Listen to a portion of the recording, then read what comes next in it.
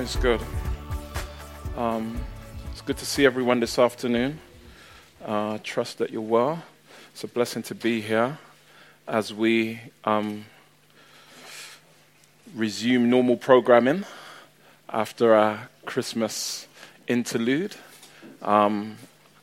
Just really encouraged by the great giveaway series and everyone who contributed to that, and just what a blessing that's been, and just what a blessing the whole festive season has been. And for those who don't know, we are given to teaching through the scriptures, and so going through the chapters, really endeavoring to understand the author's original intent. What was the writer saying to the people who originally received it, in such a way that we might learn the heart of God, not just to them, but through them to us, for us today. And so we're in the book of John. We are, I don't know if I would say halfway. I don't know how to quantify that, but we're well into our series, Superman HD, speaking of Jesus.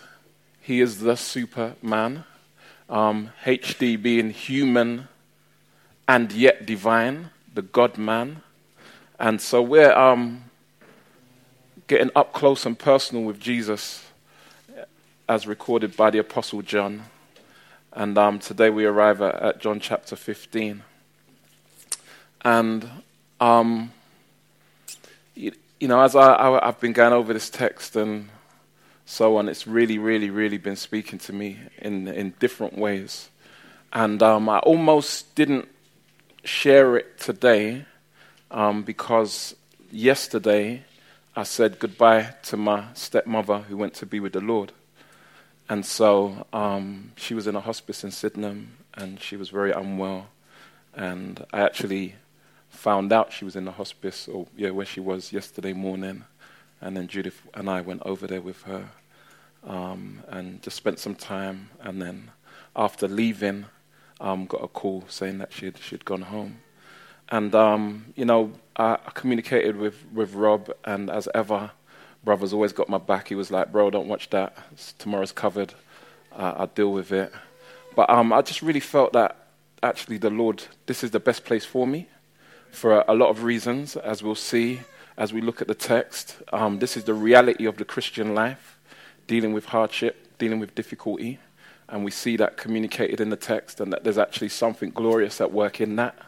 Also, I think it's a real fitting tribute to my stepmother, because she was very instrumental in me coming to the Lord. And so you've heard me talk about the fact that I was brought up with my grandmother, and my gran took me to church before I could even talk. And I was in church whether I wanted to be or not, and that was my experience growing up. But when I got to my early teens, I spent a few years living with my stepmother, probably about 3 or 4 years. And she was directly instrumental in my dad coming to the Lord, which in itself was nothing short of a miracle, because he was Antichrist.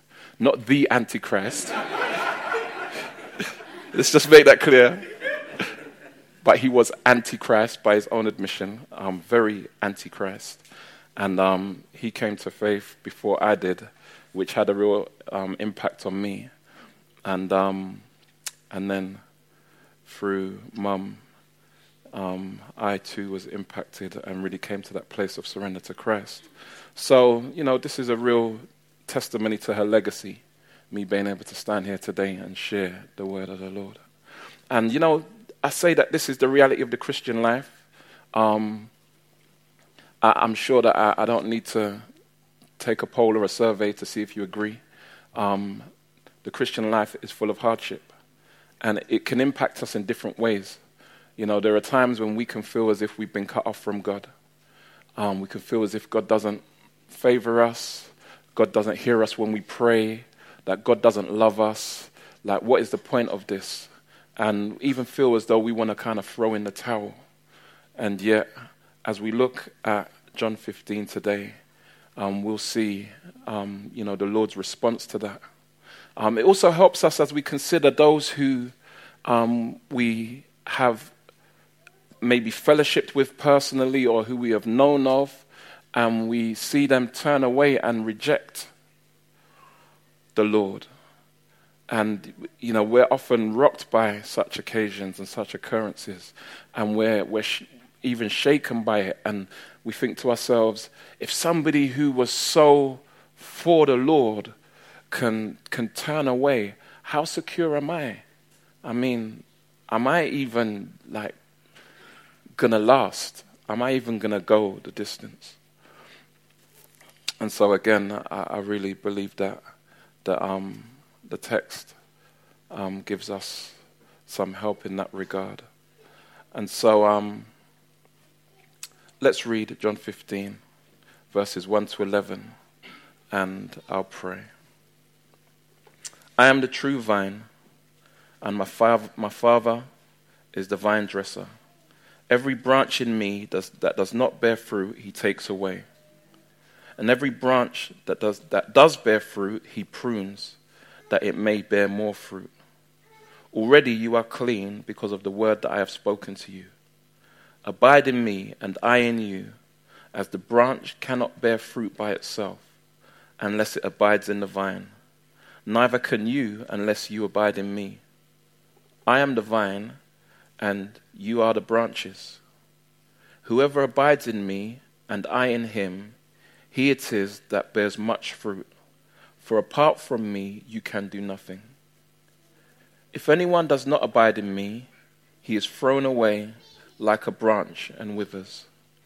And the branches are gathered,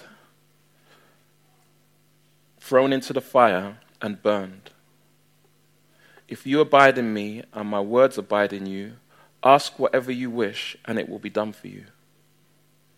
By this my Father is glorified, that you bear much fruit, and so prove to be my disciples.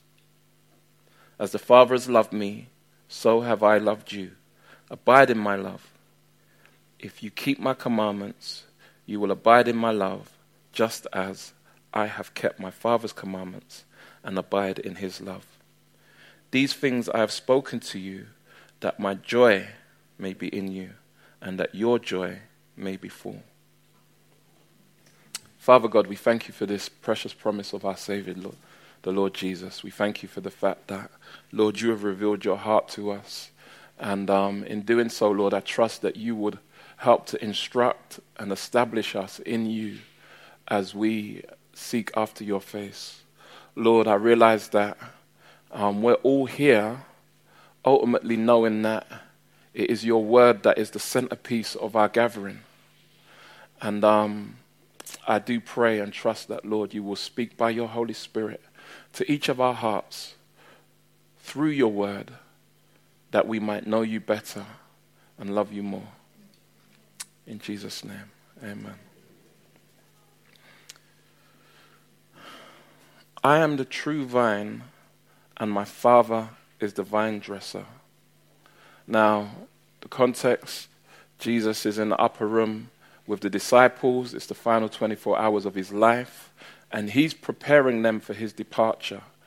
And as he's doing so, he's establishing some principles. And we see the Apostle John in a way that is unique, in that the other gospel writers don't approach it like this. He captures in great detail the conversation of our Lord in this time. And at this point in the conversation, Jesus draws on the metaphor of the vine. Think grapevine. And obviously, we're city dwellers, right? We're urbanites. So we may not even know what a grapevine is or looks like. You know, we drink grape juice, we drink wine, some of us, myself included, what can I say? In moderation, don't drink and drunk. We drink wine, but in terms of actually, you know, how does it get to us? Where does it come from? You know, the most we might be thinking about is the little grapes that we get in the packets from the supermarkets and the little stems that they're on, and we think that's a grapevine, right? Well, we'll be surprised. Jesus draws on the metaphor of the grapevine one which would have been very familiar to the disciples. And as he does so, he conjures up an image, ultimately, that is towards the purpose of considering true fruitfulness and true health. True fruitfulness and true health. Now, it might be helpful to us to actually see the kind of vine that Jesus may have been referring to. Do any of you know where the biggest grapevine in the world is? You might be surprised. The biggest grapevine in the world. Did you actually say Jamaica? Hold tight, my sister. Because it's not in Jamaica, but I'm glad that you would think of Jamaica as being the place of the biggest vine. Still. The biggest vine in the world is actually, it's not even just in the UK, but it's in London. You imagine that? Shame on you all, Londoners, you know. Furthermore, it's in South London. Lord. Brixton.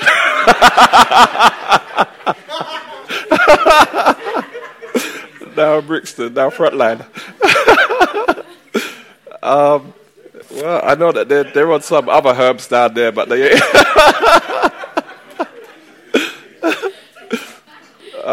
So hopefully this comes up. This is a picture, it was a picture, of the biggest grapevine in the world, the biggest.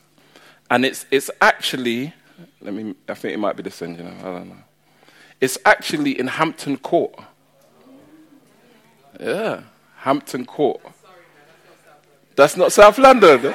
I'm claiming it, sister. Why are you going to burst my bubble? I'm claiming it. It's South London, how you mean? I swear you could get there on the tube. From you could get there on the tube, it's legit, it's London. All right, it's south of Greater London. But this is the biggest vine. This is one vine. The numbers that I saw was it's about 35 meters in length. It may well be bigger than that at the point. So that's in London, and so you can see that this doesn't really bear a resemblance to what we get in our packets. Grapevines are very hardy plants, very rugged and robust plants. This vine is probably a couple hundred years old. The oldest vine in the world is in a place called Slovenia. And this vine is said to be over almost 450 years old. Now, some of us struggle with almost green fingers, have plants in our house. Here today, a couple of weeks later, things wilted, died. We just don't understand. And so, as you think about that experience and you think about a vine, a plant that can last 450 years. And so you see that the trunk, if you like, of the vine there going up, and then the trestle upon which the actual branches of the vine are interweaved and grown. And so that's one vine, and that's a picture of the kind of thing that Jesus would have been referring to, and the kind of thing that the disciples would have understood to be what Jesus was referring to, Now, Jesus refers to himself as the vine and his Father as the vine dresser or as the gardener. And he goes on to say, every branch in me that does not bear fruit, he takes away. He being the Father who is the vine dresser, the one who attends to the vine. And every branch that does bear fruit, he prunes that it may bear more fruit. So from the outset, there's an expectation that this vine is to be productive. And we look at verse 2, and it can be very easy for us to look at it and immediately just be thinking, wow, that's hard, that's cold. Straight away there's cutting going on. There's chopping going on. If there's no fruit, the branch is getting cut off. If there is fruit, you're getting pruned. You're still getting cut. Either way. Now, what we have to appreciate is the backstory. Always helps. Why was there this expectation that the vine would be fruitful? That's not clearly communicated, apart from the fact that within the culture, they know vines are grown to produce or to bear fruit. That's what they exist for. And if we look at verse 1 and consider that Jesus is the vine, we would expect Jesus to be a fruitful vine. I want to share a few verses with you from Isaiah, because this serves to give clarity to this expectation that the vine would be fruitful. Isaiah chapter 5. And I actually refer to this, if you remember, in my teaching at the Christmas service. But I refer to the latter part of this chapter where people were getting drunk and raving and so on, and enjoying affluence and so on. But this is the first verses of that section. Let me sing for my beloved my love song concerning his vineyard. A man's going to sing a love song about a vineyard. You're like, bro, get a life, man. But vineyards were very precious and were very valuable. I mean, even now you can imagine people talk about fine wine. You know, it's one of those things that the well-off and the wealthy kind of glory in. Yes, I have this 100-year-old bottle of Sauvignon or whatever, you know what I mean? Whatever their big boy wines are going to be. Yeah? And that's a real status symbol for them. Now you have to remember that wine comes from the vine. So if the bottle can be regarded with such high esteem and value, how much more the vineyard from which it comes? Yeah? And so, even in the time of Isaiah and this being written, they had an appreciation for the value. It was an income-generating possession for anyone who owned one. It was a business. And it was also a source of sustenance being provided. Food and drink comes from the vineyard. Grapes and wine. So it might seem strange that they're singing a song about a vineyard, but at the same time, this isn't just any vineyard. Let me sing for my beloved my love song concerning his vineyard. My beloved had a vineyard on a very fertile hill. He dug it and cleared it of stones, and planted it with choice vines. He built a watchtower in the midst of it, and hewed out a wine vat in it. And he looked for it to yield grapes. But it yielded wild grapes. Grapes that ain't good to eat. Grapes that ain't good to press for wine. Bitter. Crusty. And now, O inhabitants of Jerusalem and men of Judah, judge between me and my vineyard.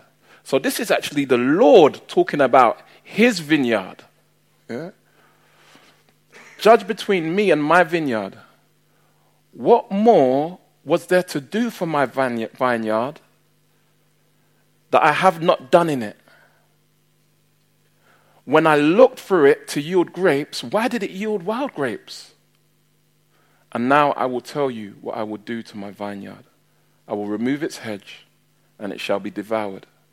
I will break down its wall, and it shall be trampled down. I will make it a waste. It shall not be pruned or hoed. And briars and thorns shall grow up. I will also command the clouds that they rain no rain upon it. For the vineyard of the Lord of hosts is the house of Israel. And the men of Judah are his pleasant planting. And he looked for justice, and behold, bloodshed. For righteousness, but behold, an outcry. And so, this metaphor of the vine is age-old and very well known to the Jews, very well known to Israel, especially in view of the fact that God is the gardener who has planted the vineyard and has expected fruit from it. Expected fruit from Israel, fruit that he never got.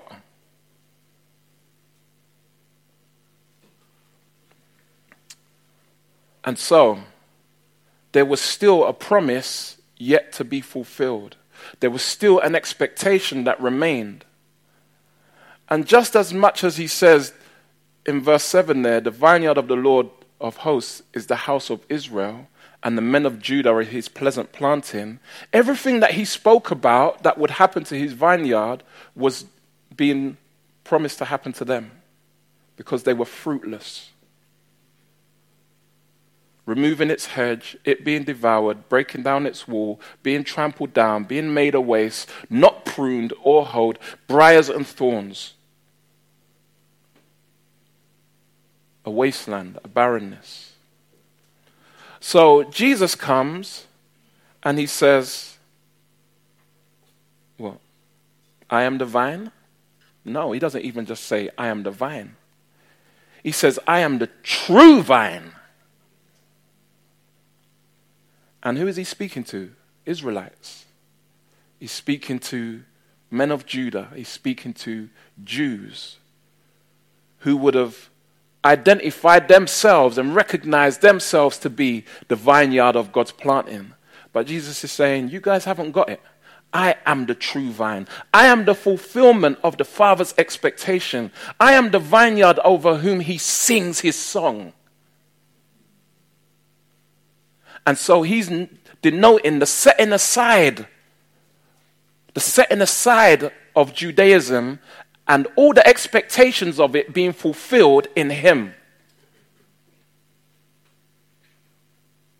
Remember, he's preparing the disciples for his departure. And he's establishing clearly that it's all about him. That it's no longer about Judaism, but he is not annulling, but he is fulfilling or completing the expectation. Because he himself as a Jew has come, the Son of God, to fulfill the Father's expectation. And so we see that, you know what, there are many beliefs in this world, and none of them more potent and more rich in heritage than Judaism. You know, we see Rastafarians borrow from the Old Testament. It's interesting that they never really touched the New Testament, right? We see even Islam has characters and events of the Old Testament in common in their writings. And all other spin-off beliefs and sects and so on. And yet, none of them can claim to be the true vine. Only Jesus has made and substantiated that claim. He is the true vine. And so in him, there will be fruitfulness. That is non-negotiable. It's going to happen. And hence the expectation that branches who are connected to him will bear fruit. Now, if a branch doesn't bear fruit, it gets taken away. We understand even from Isaiah that God has invested. What is it that he said? What was there left for me to do for this vineyard? I've watered and I've nurtured and I've cultivated and I've built security and I've provided people to watch over it and cultivate it. God's invested throughout the generations in the establishing of a people, and it will and has been fulfilled in Christ Jesus. And yet we recognize that fruitfulness is the indicator. Now, we won't look at it, and we'll probably look at it more in community group, but this corresponds with the parable of the sower. And in the parable of the sower goes out to sow, and some seed fell by the wayside, and some seed fell on stony ground, and some seed fell among thorns, and some seed fell on good ground. And the other outcomes were completely fruitless. The outcome that had relevance, the outcome that mattered, was the seed that produced fruit. Some people say, the parable of the sower speaks of different heart conditions, and, you can have somebody who's in a place where their heart is kind of just hard and the seed falls on their heart, and then you'll have some who have got stony hearts and the seed falls on and it comes up, but then it doesn't last, and then those who have a thorny heart. And, it's good that you begin to see some kind of response, and even though it produces leaves in the third ground where it's thorny, but the thorns came and they choked out those plants, and, it's just a matter of that those people need more work. Actually, that's not what Jesus is communicating. Jesus is not communicating that at all. He's saying there are those people whose hearts are prepared by the Lord to receive the seed of his word, and those hearts, as it embraces the seed, because remember, the soil embraces the seed being the word. As the seed is embraced, those hearts bring forth plants that bring forth fruit. And some, you notice, and this is a troubling thing, and it's another conversation for another day. He says some 30% fruitfulness, some 60% fruitfulness, some 100% fruitfulness. And you're like, what does that mean in reality? What does that mean in practice? What does a 30% fruitful Christian look like? Some of you thinking, me right here. Well, be encouraged. You're fruitful, isn't it? And that's the point. But there is an expectation of fruit. And if there is no fruit, well, he takes that branch away. Now notice it's called a branch. It's called a branch. And it even says, every branch in me. Now that's posed a problem for many people for many centuries. Because does this suggest that somebody can be a Christian and lose their salvation? Well, they are a branch and they're in him, but they don't bear any fruit. The scriptures are very vocal about the security that somebody is able to enjoy in Christ Jesus. Philippians 1, verse 6.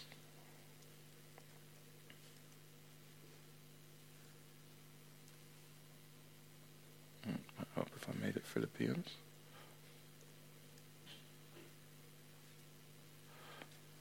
And I am sure of this, that he who began a good work in you, speaking to Christians, will bring it to completion at the day of Jesus Christ. And I am sure of this, that he who began a good work in you, he will bring it to completion. Now, Jesus never fails. It's neither in his job description or in his nature. He is unable to fail. And so he accomplishes, he fulfills what he sets out to do. Another verse.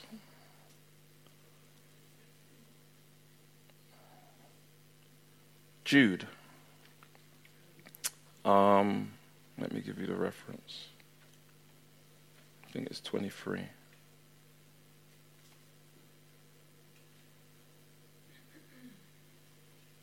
Jude, it only has one chapter, verses 24, particularly in 25. Now to him who is able to keep you from stumbling and to present you blameless before, who's going to present who? He is going to present you blameless before the presence of his glory with great joy. To the only God, just in case you didn't know who it was being referred to in that verse, to the only God, our Savior, through Jesus Christ our Lord, be glory, majesty, dominion, and authority before all time and now and forever. It is the Lord our God who saves. And not just in the instant, but to the uttermost. He is the one who gets us home. Jonah said it like this in the Old Testament. But I, with the voice of thanksgiving, will sacrifice to you what I have vowed I will pay. Salvation belongs to the Lord. And so we cannot save ourselves in any sense, and we therefore cannot keep ourselves in any sense. We are entirely reliant on the Lord to save us, and to save us right to the end, to the uttermost. And the Lord never fails at what he sets out to do. And so the scriptures speak clearly that the Lord preserves those who are his. He keeps them. And so there is security in that. We can have confidence that Jesus will finish what he started in our lives if we trust in him. But that's the question, if we trust in him.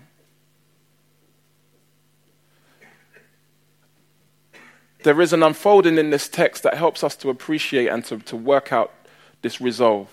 Does this suggest that someone could lose their salvation? Well, we know that would not be in keeping with Scripture. So what else is going on here? Because how can a branch be considered in him but not bear fruit if it is genuinely in him? Let's look on.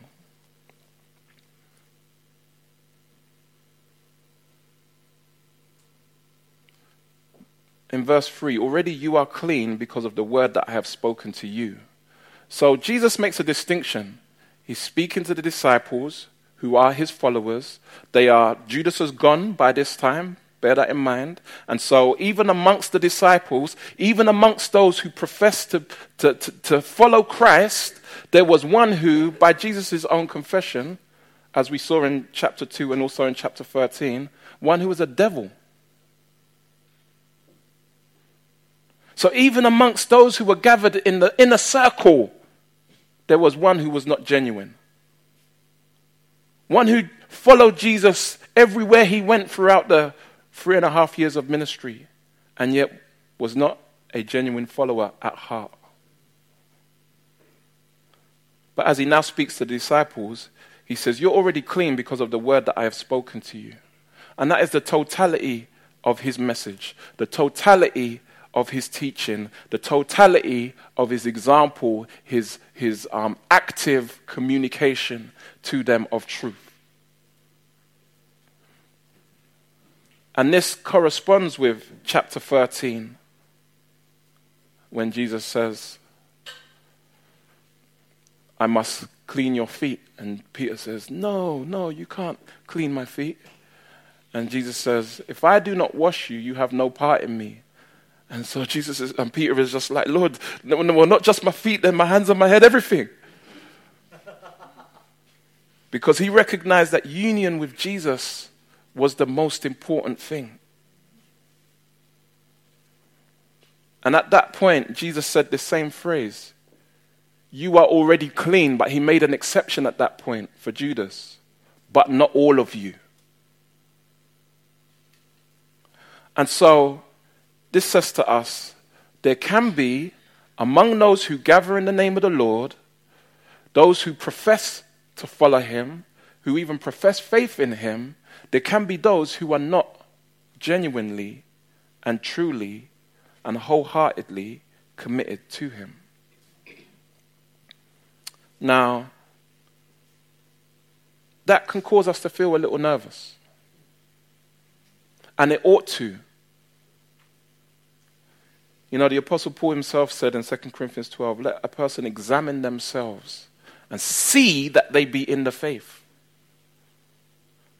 lest they be found reprobate.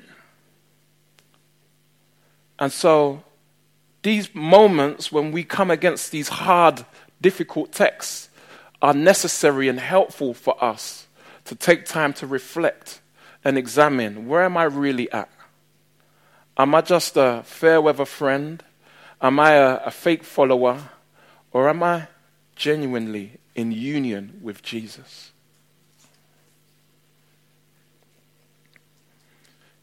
Jesus says, abide in me and I in you. As the branch cannot bear fruit by itself unless it abides in the vine, neither can you unless you abide in me. So you feel nervous. Am I clean? Am I a fruitful branch? Am I going to be cut off? Well, it's not about you. Jesus says, abide in me, or remain in me, or live in me, rest in me. And I in you. And that I in you is important because there are often those who, you know, you hear us say it all the time, you know what, Christianity is not a social club. It's not just about us coming together and enjoying each other's company, because that's easy to do. And the reality, I grew up in church and had that experience for years and years and years of my life, where it was like a community center. And we had excuse to get together. And so you could say that during that season of my life, I was abiding in the Lord. I was remaining. I was in the company of his people and in the hearing of his word and in the hearing of his teaching. But he wasn't in me. He wasn't in my heart. I was still king of my heart. I was still ruling my own heart. I hadn't submitted my heart to him as Lord and given him primary place. And so we're to abide in him and him in us. Don't allow yourself to be in a place of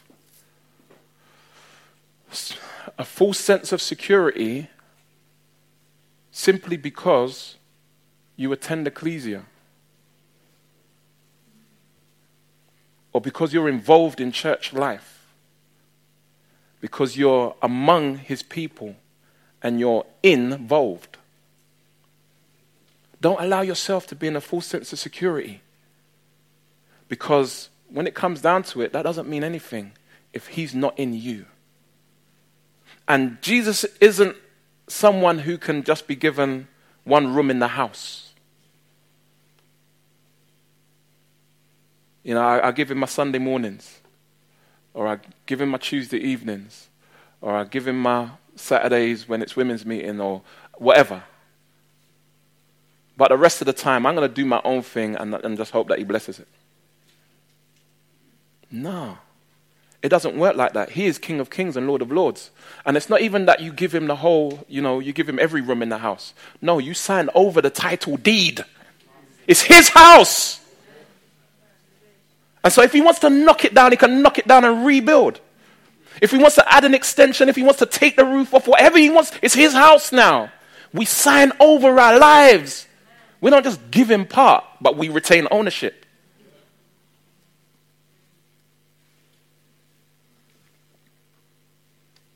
And in the light of that, we understand, as it says, we cannot bear fruit by ourselves.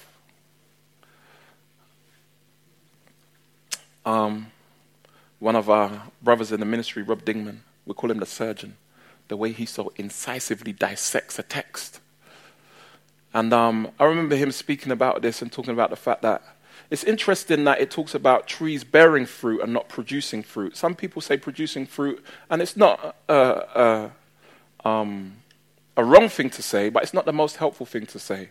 You know, he said, I remember him saying this, he said, when do you ever see trees flapping their branches and doing everything that they can to make fruit be produced? Where is the engine room in the life of the tree that is arduously at work trying to produce fruit?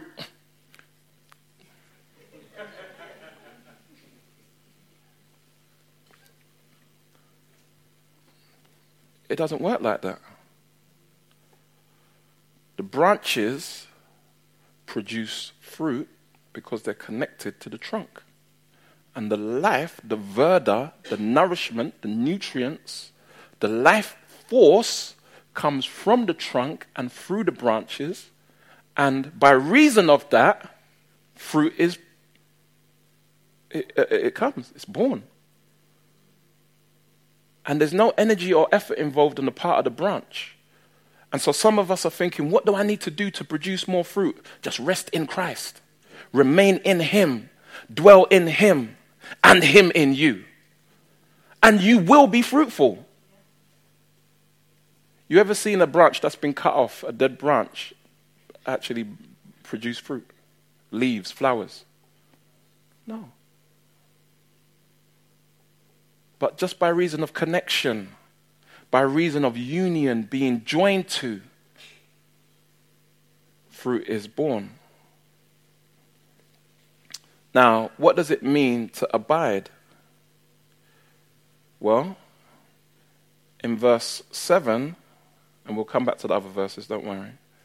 In verse 7, Jesus elaborates on that.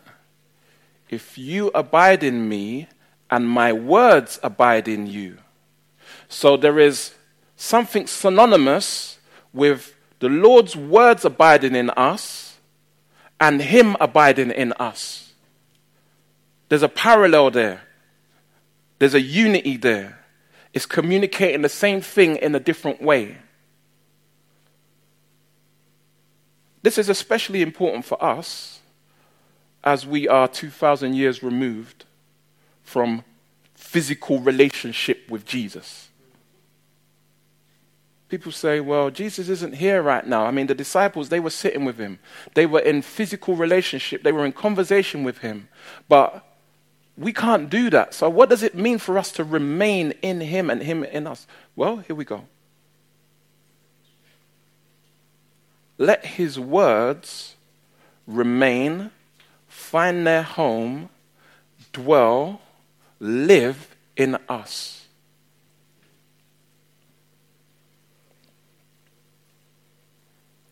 In that, we are abiding in him, and he abiding in us. Jesus uses the term again in verse 10. If you keep my commandments, you will abide in my love. And so abiding in him is to abide in his love. And to abide in his love is to keep his commandments. So there's a sense of obedience. So it's not just knowing, it's not just hearing, it's not just agreeing, but it's also obeying. But obedience comes through, first and foremost, comes through relationship. It comes through a heart that has embraced Jesus, like the soil that embraces the seed of the word.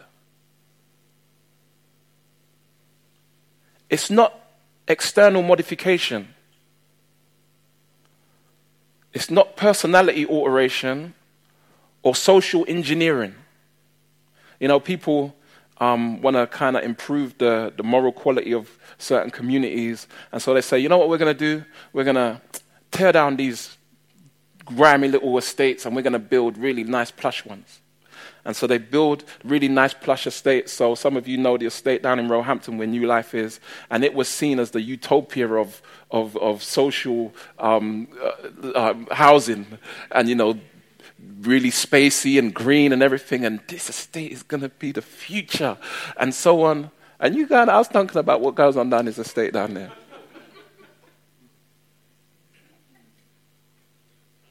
Social engineering doesn't change the heart. We say it all the time, the heart of the human problem is the problem of the human heart. And so even for us, if we're considering what does it mean to abide, it's not first what we do, but it's who we are in our hearts. Where are our hearts at? Are our hearts given over to the Lord? Do we embrace Jesus with all of our hearts to the extent that we have surrendered our hearts, surrendered our lives, signed over the ownership of our life over to Him? Because once we're in that place, we will be fruitful. We will be obedient.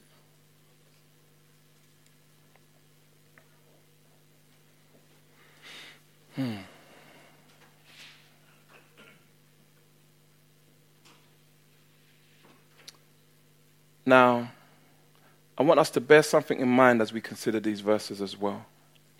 Something really important. Jesus talks about the Father pruning branches that already bear fruit.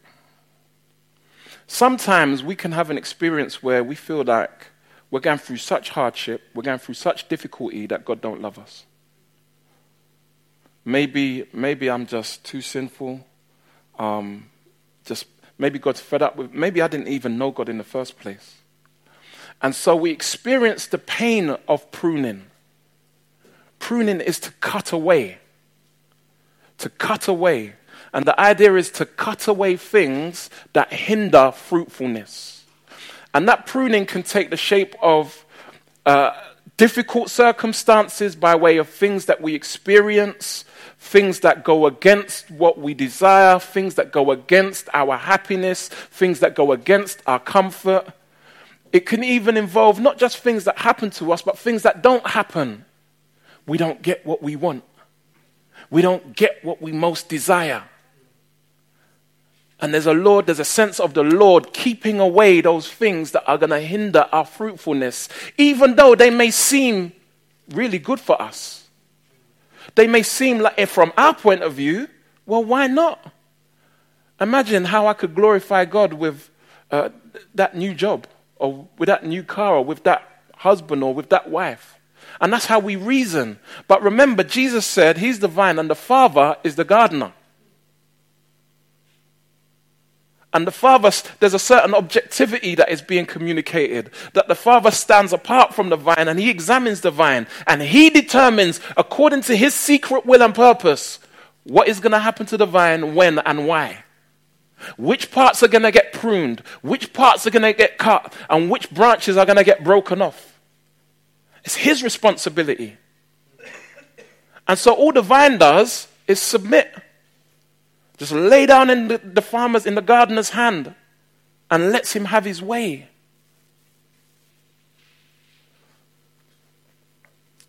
And you see, as we're being pruned, we can be mistaken in thinking that this is God's judgment against us. He doesn't love us. Furthermore, I don't feel like I'm being pruned. I feel like I'm being cut off. I feel like I'm being cast away. Because, remember, both get cut. The branch that's bearing no fruit gets cut off. The branch that's bearing fruit gets cut down.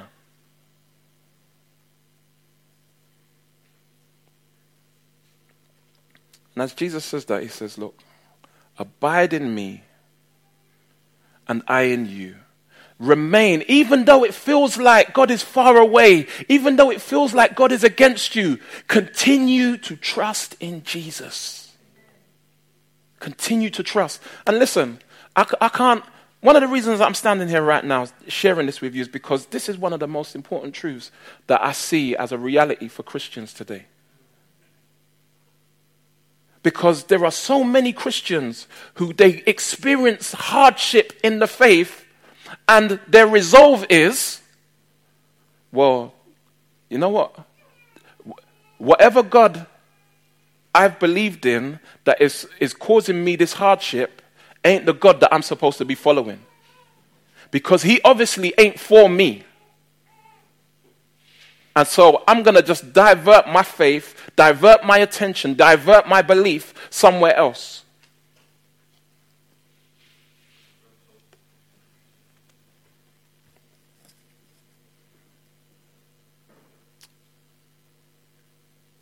They say that most people that forsake the Lord, forsake Christianity, do so not because they have issues with the fundamental truths of Scripture, but they have issue with a God who doesn't do all that they want. Like they have hurts, they experience hardship. And I'm saying when you experience hardship, remember these words, remain in me and I in you.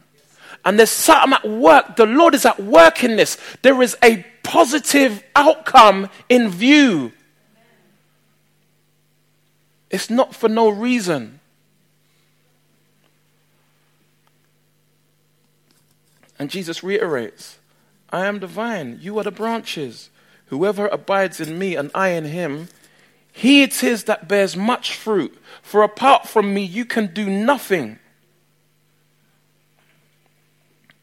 And how often do we get ourselves into that place where we're thinking, look, you know what, Lord, doing this your way ain't working for me. I'm going to work it out.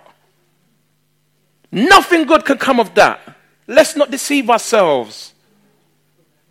Nothing good.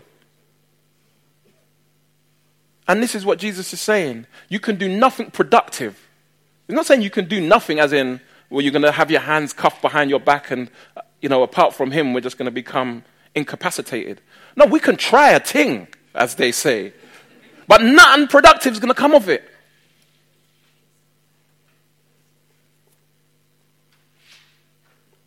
If anyone does not abide in me, he is thrown away. There is no hope for anyone who forsakes Christ.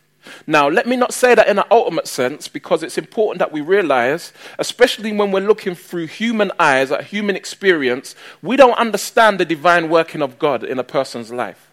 And we can look at a prodigal as a reprobate. We can look at someone, remember the prodigal said to his father, I want my inheritance. I want my inheritance. I want my way. I want to get what's mine. I want to be sorted. I want to be satisfied. And furthermore, I'm prepared to wish you dead. Because remember, inheritance is only given after death. I'm prepared to wish you dead and don't care about you and take what's mine. I'm going to enjoy myself. And he went and he lived lavish life until it all dissolved and disappeared. And he was left on his face in the pig pen. And then he came to his senses. So he was a prodigal son. He was still a son of the father, although he was out in madness, in the wilderness. So we can't look at someone, even somebody who's rejected the faith, as we would see it, and write them off ultimately. Because we don't understand the divine working of God in their heart. This is a really important text. 2 Timothy chapter 2, verse 19. Oh, let me find that.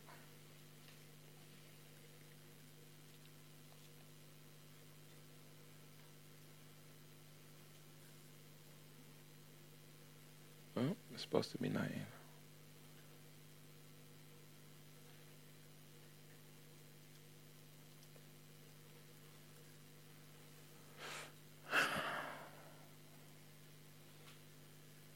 But God's firm foundation stands. Like the foundation of God is immovable. Nothing can shake, nothing can move the foundation of God. It stands firm in the face of all apostasy. It don't matter who departs from the faith. The foundation of God stands. It's bigger than any one of us. It's bigger than all of us. A whole generation could forsake the Lord. It's happened before. You look at it in the life of Israel. Generations, but God is God. He is not merely God because people affirm him to be so. God is God. Every knee will bow and every tongue confess at some point or another that Jesus Christ is Lord to the glory of God the Father. That is a promise. That is a cast iron guarantee. God's firm foundation stands bearing this seal. The Lord knows those who are his. The Lord knows. We will look at someone and we'll be confused. How could it be? They were going so hard, now they're going so hard in the opposite direction. Like, what do we do with that? Well, we recognize that, yeah, they're apostate, as in they've chosen to depart from the Lord. But we pray that that is not their final end. And we know that it doesn't have to be. And so in that season, we cannot treat them as a brother. We cannot treat them as a sister. But we pray for that time, knowing that ultimately, there's only one of two options. They were never his in the first place, or they are his prodigal and will return. But look, this tells us that we can't determine that.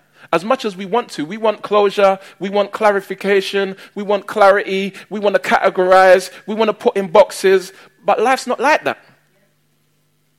Especially when we're dealing with the secret will of God.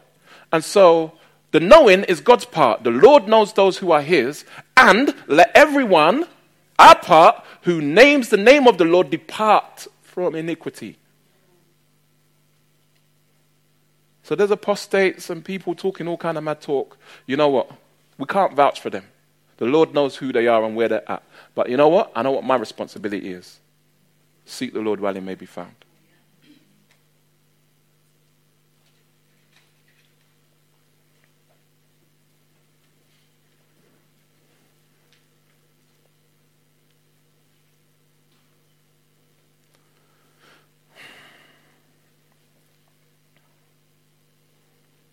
But the ultimate end of anyone who dies in a place of refusing Christ, there is no alternative, there is no backup plan. Jesus is the plan. Not even just plan A, because there's no plan B. Jesus is the plan. He is the way. And the ultimate end is that they are cast off. Thrown away like a branch and withers, and the branches are gathered and thrown into the fire and burned. And Jesus is preparing the disciples. You know what? There are going to be some imposters and some frauds that move among you. The scripture says, Paul said this, and he appreciated, you could say it was an expounding on this reality that Jesus communicated in 2 Corinthians, that Satan comes as an angel of light. So it's a verse we used to quote a lot back in the day. It's one that we don't really quote so often these days, but we have to understand. Satan comes as what?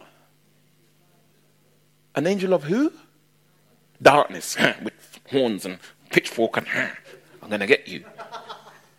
Satan don't come like that. He moves in a white suit. No, I'm not... I'm not making any associations to any physical preachers who wear white suits. They could do their thing in it. I don't know. I can't. I'm not making any references to anyone. But I'm just as a metaphor, right? Let's just get it right. The devil moves in a white suit. That's silk.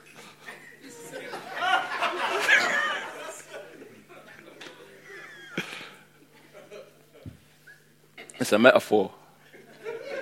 Don't send me no emails after the service. Oh, Pastor E, you was a bit hard. No, don't. It's not necessary. He comes as an angel of light.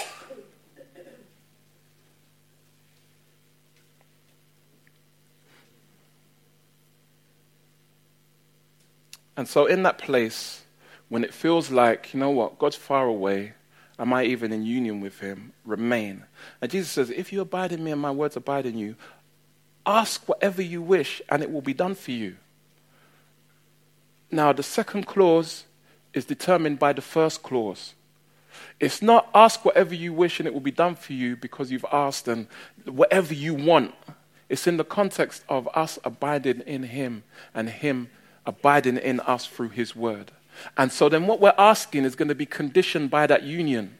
It's not a matter of, well, you know what, as I used to misquote this verse when I wanted my first car to be a BMW.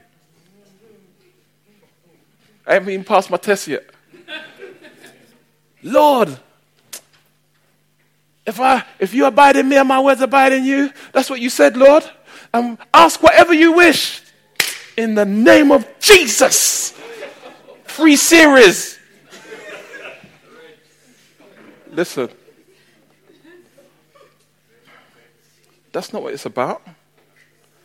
This is about in those times when you feel like God is front, you can come to God in prayer. And you can bring these issues before the Lord. And you can bring your feelings before the Lord. And you can ask the Lord to help you in your time of pruning. And you can ask the Lord to strengthen you in your time of pruning. And you can ask the Lord to make himself known to you and comfort you in your time of pruning. Because this is the context. It's in the context of the pruning of the vine. If there were ever a time when we need that encouragement to know that, you know what, God isn't a fire. This pruning and this pain isn't evidence of God rejecting us. But no, he's welcoming us to come to him. By this my Father is glorified, that you bear much fruit and so prove to be my disciples. So, bearing fruit is evidence that a person at heart is truly a disciple. Bearing fruit doesn't make you a disciple. Bearing fruit is evidence that you are a disciple. As the Father has loved me, so have I loved you. You're under pruning. You feel like God don't love me no more. This pain is too much to bear. Remember these words. As the Father has loved me, so I have loved you. Think about this. This is Jesus saying this as he's about to, quote unquote, experience the worst pruning that anyone could ever go through. He's about to experience the pain of the cross. And yet he recognizes that in view of that, he is loved by the Father still. That even though he goes through such an horrendous experience, it's not because the Father doesn't love him. But there's a necessary work being fulfilled.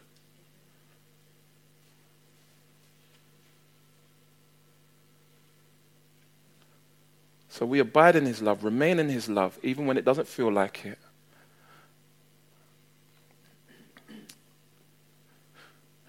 And in his love, we keep his commandments. It's because of our love for him that we do what he says. Again, doing what he says doesn't necessarily dictate or suggest that we love him. It doesn't make us love him. It's because we love him that we do what he says.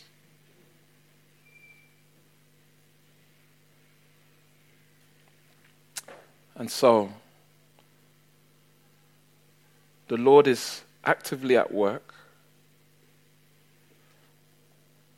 seeking the glory of the Father in the lives of his children.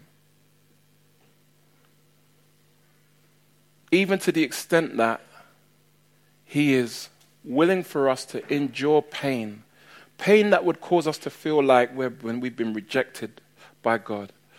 Pain that would cause us to feel like we can't even pray anymore, like God doesn't even love us anymore.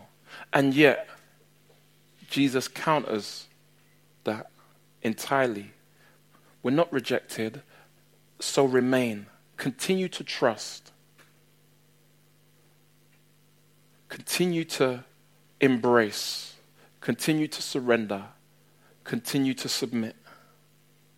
Because it will result in a real productive and healthy Christian life. We will bear much fruit if we submit to the pruning of God and bring the Father glory. And not only will we bring the Father glory, but we will experience joy. They say weeping endures for the night, but joy comes in the morning. we will experience a joy that is inexplicable. There is a joy to fulfilling the will of the Father. There is a joy to enduring pruning and seeing the productivity that comes from that, the fruitfulness that comes from that. There is a joy in that. And Jesus says, I've told you this, that my joy, not even just our own joy, my joy may be in you. And that your joy may be full.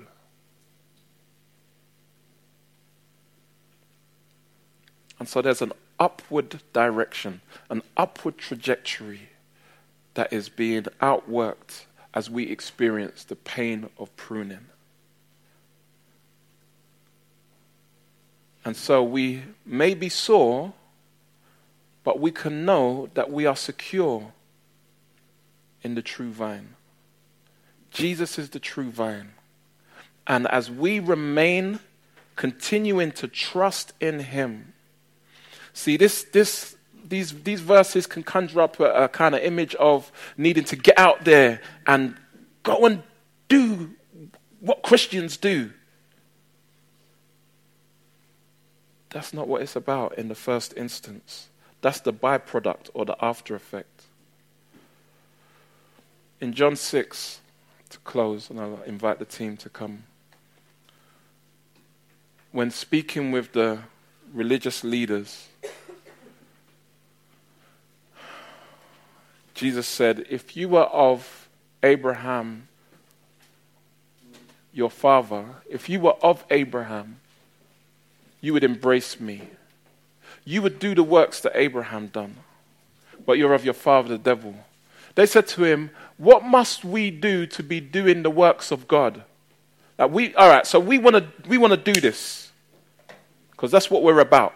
We want to do this. What must we do to be doing the works of God? Jesus answered them, this is the work of God. This is the primary thing of primary importance, that you believe in him, that you put your whole and complete trust in him who he has sent, who he, God, has sent, speaking of himself, the Son.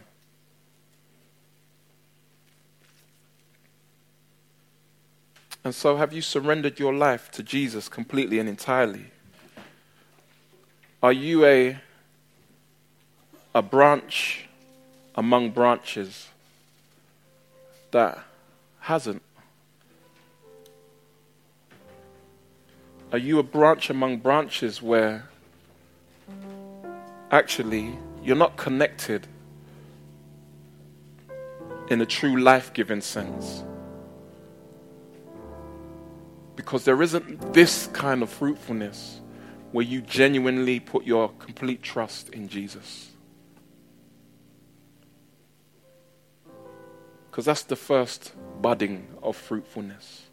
That actually you've recognized Jesus as Lord of your life, and you've put your trust in him, and you've repented of your own way, and you've turned from your own life. You've turned from doing your own thing.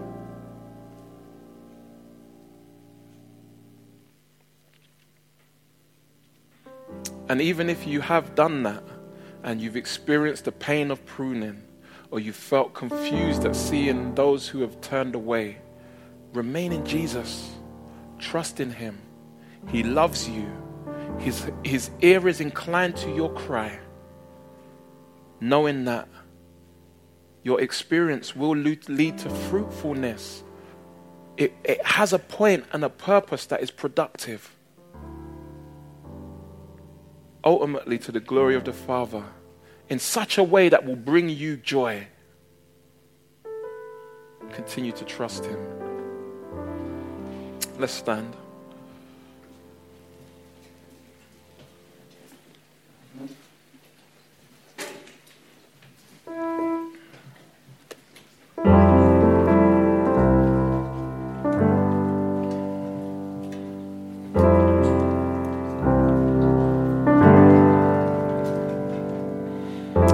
Father God,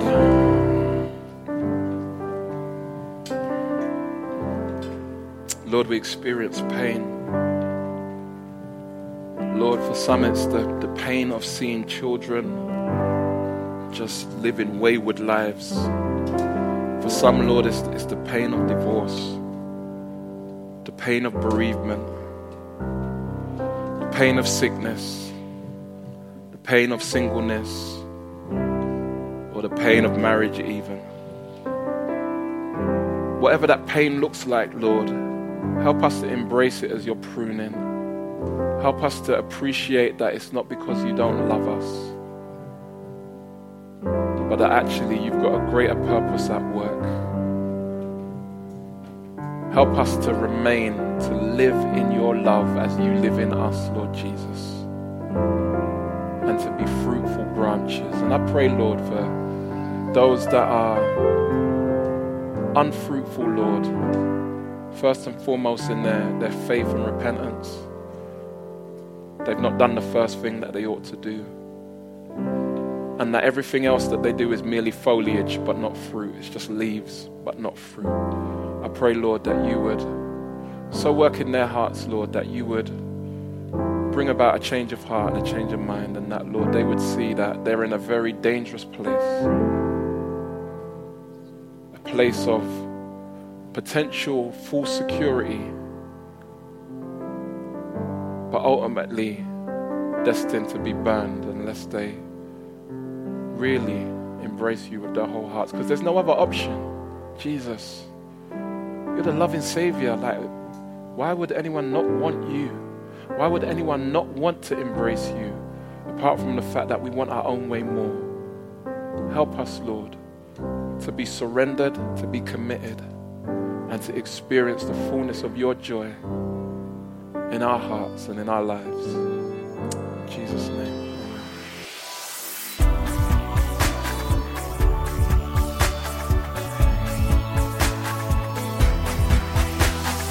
Join us next time for more of God's truth to transform your reality.